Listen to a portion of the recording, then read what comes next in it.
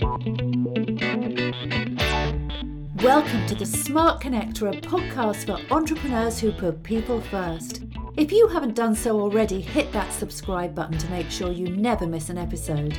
In our podcast, we'll be looking at the power of authentic connection and how it can build your business success. We feature interviews with leading entrepreneurs and offer strategies to bring power to all your relationships, including the one you have with yourself.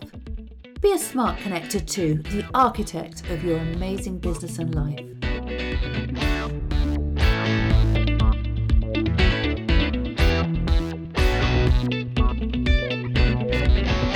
In this podcast, I'm going to look at how expressing empathy and being vulnerable are the most powerful communication skills we can use to deepen intimacy and bonds of connection with others. Our brains are hardwired to seek an escape from pain, whether it's our own or someone else's. As emotions are contagious, this often means that those who are at a happy and successful point in their lives easily attract friends and followers, whilst those who are struggling find themselves curiously alone. Of course, some people, and I hope you have at least one of these in your life, will stick around through thick and thin, but you'll find most people won't, and this means when you or others bounce back, your relationships often won't. During the time I've struggled, for example, when I was going through my cancer treatment, I noticed that supporting others can be too much of a stretch for even the most well-intentioned family members, colleagues or friends.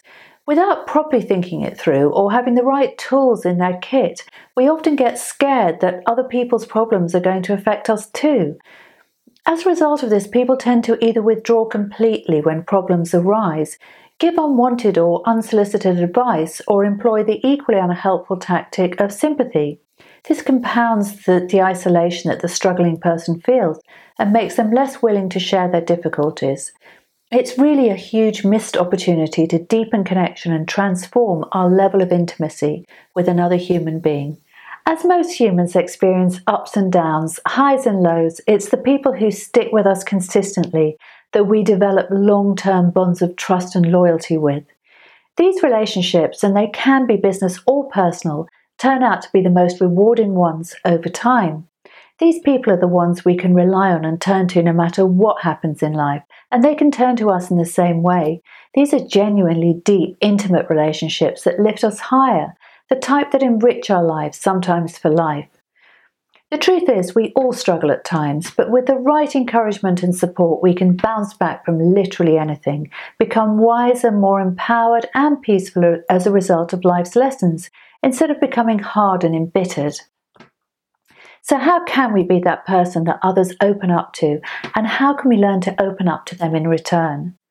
The answer is to embrace the communication tools of empathy and vulnerability. Emotional intimacy is the greatest reward for us being alive. There's no point in achieving wealth or success if you don't have others to share it with. What a privilege it is to bring your innermost dreams, desires, aspirations and fears to another human being, and how rewarding it is for them to share theirs with you. This really is the most powerful way to build trust and acceptance, which truly is at the heart of connection. Authentic connection puts a deposit into what Stephen Covey calls the emotional bank account. This can later be withdrawn in the form of time, attention, favours, money, and love from others. I would hate you to deny yourself its unique and glorious privilege. Neuroscientists have demonstrated that in addition to seeking escape from pain, we're hardwired for empathy, social cooperation, and mutual aid. We have built-in brain circuitry that makes us try to understand how another person is feeling and to feel alongside them. These circuits don't always get stimulated though when we're stressed or rushed, which of course is a typical scenario these days. However, biologists have also discovered that we're social animals who have naturally evolved to care for each other, just like our primate cousins. They found that empathy doesn't stop developing in childhood, but can form throughout our lives. So if we want to, all of us can switch it on and make it a daily practice, enriching not just our own lives, but that of everyone around us.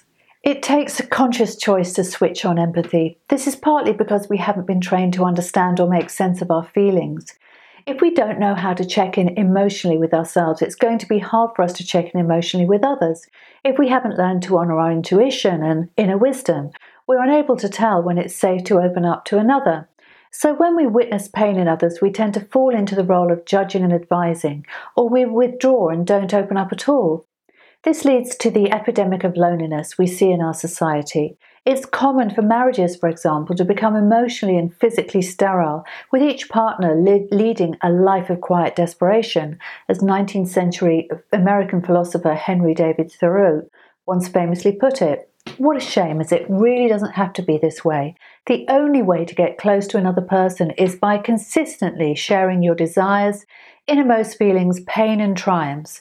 Through this, you become vulnerable to them, and being vulnerable is the best way to sustain physical and emotional chemistry for the long term.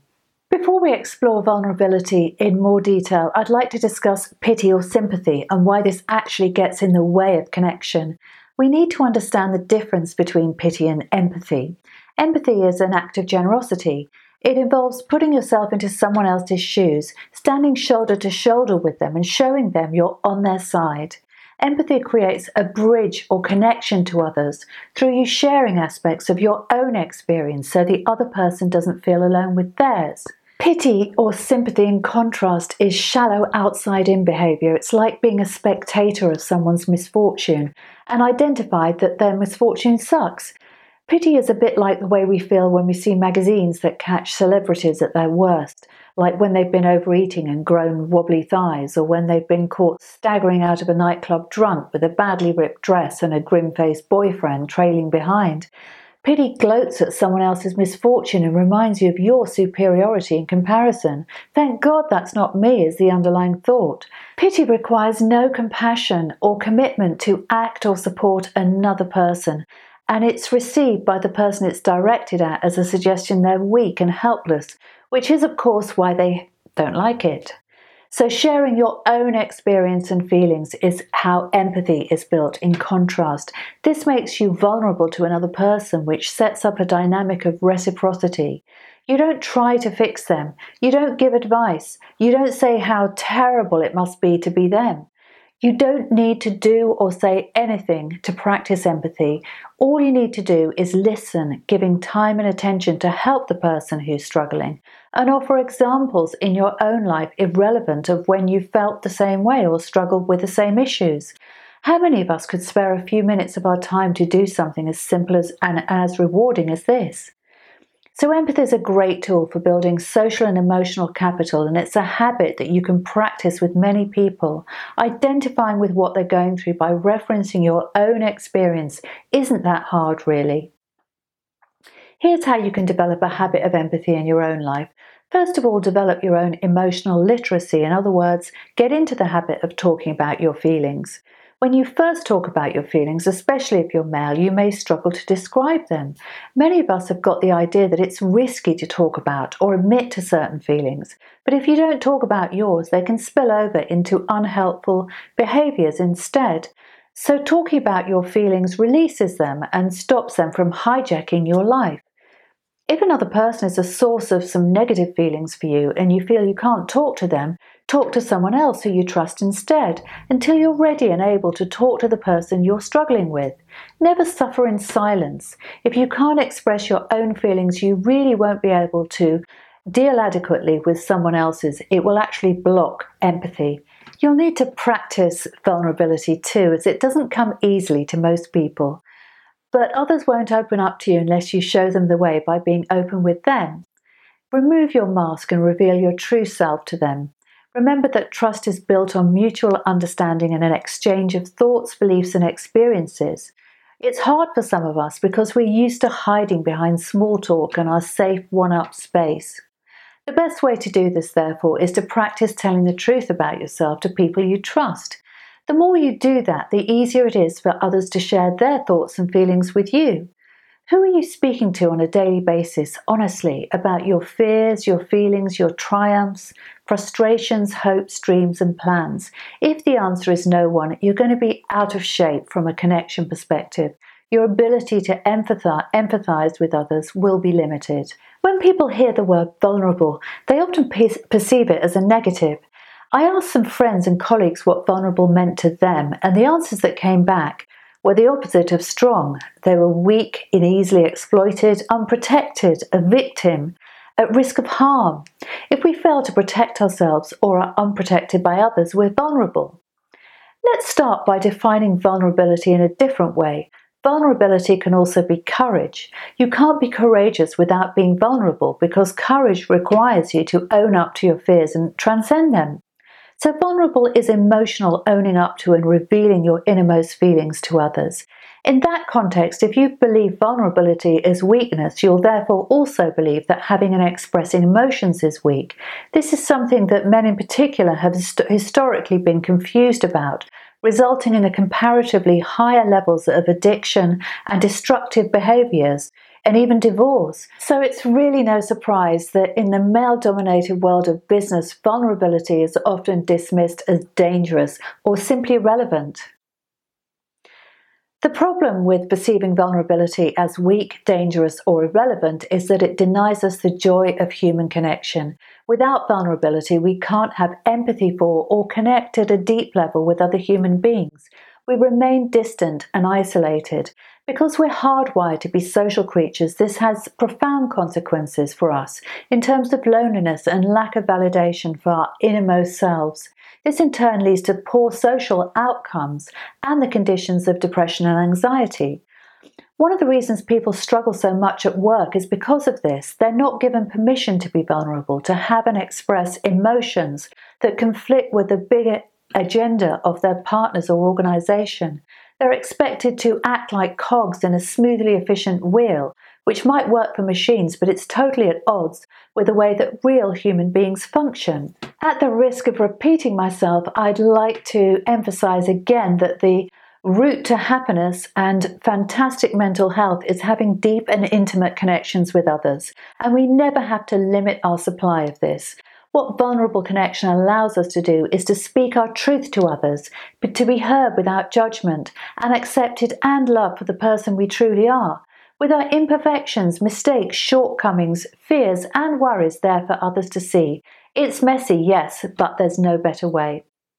If vulnerability sounds scary for you, you should remember that you don't have to go around revealing your intimate thoughts and feelings on social media or to everyone you meet. There are people you don't trust or know with whom you'll choose not to be this open with, but you ideally need several people in your life with whom you can share your true self with. Cultivating a habit of vulnerability with people who accept you just as you are is truly the best way to feel happy and loved. Being vulnerable means dropping the facade of perfection. It means being willing to admit to our mistakes, fears and flaws. It means sharing the joys and the triumphs too. Far too often we discount our progress and achievements, meaning they go unnoticed and uncelebrated by ourselves or others. We need to be seen and heard for the things we do right as well. Vulnerability isn't about being mean, spiteful, or critical of others and venting to someone who will listen. The focus has to be firmly on you for its power to work. When you're being vulnerable, you're expressing your true fears, triumphs, dreams, mistakes, and lessons in life. The person you're being vulnerable to has to put judgment, criticism, or advice to one side for the intimacy between you to deepen. They'll need to understand you and listen to you with unconditional acceptance and empathy, which means identifying aspects of their experience that resonate with yours. For this reason, friends and family are not always the best people to be vulnerable with. Uneducated and untrained, they'll often bring their own agenda into your discussions and start giving advice. If you feel you don't have anyone you can be vulnerable with, you can invite someone you trust to practice with you. I'm actually starting a research program that is helping people develop more vulnerable and authentic ways of relating to one another, as well as develop their skills of empathy and rapport. So watch this space as I'll be sharing the results with you soon. To develop more empathy, all you have to do is listen without judgment to others and with your full and undivided attention. Don't change the subject or interrupt them while they're opening up to you. Focus entirely on them and don't allow your thoughts to wander. If they're talking about a situation that's bothering them, reply with words that identify their feelings and gives you permission to go deeper, such as, "You sound upset, that must be really frustrating for you." You can also validate their experience by recalling an identifying situation that you've had too. For example, you might say, "When I first spoke in front of an audience, I remember feeling terrified too. I even shook with fear the first time, and I'm sure everyone saw it. Over time, though, I became more confident. It definitely got easier with practice. Or when my children were small, I can remember feeling really desperate for a break too. I know how tough it can be as a single parent. Or when I first started as an entrepreneur, I felt I was surrounded by experts who knew what they were doing. But then I realized everyone has to start somewhere and that I should be proud of simply giving it a go. Hopefully you get the idea. Keep empathy in your mind as a goal, and opportunities to use it will open up to you. In time, you'll get better and better at it, and your relationships will become stronger and more rewarding as a result. What could be better? I hope you've enjoyed this podcast on empathy and vulnerability, and I wish you every success in deepening and enriching your relationships in business and life. Don't forget you can get in touch with me via social media on my website www.janebaylor.com or elsewhere on Facebook, LinkedIn, or by email. See you on the next episode.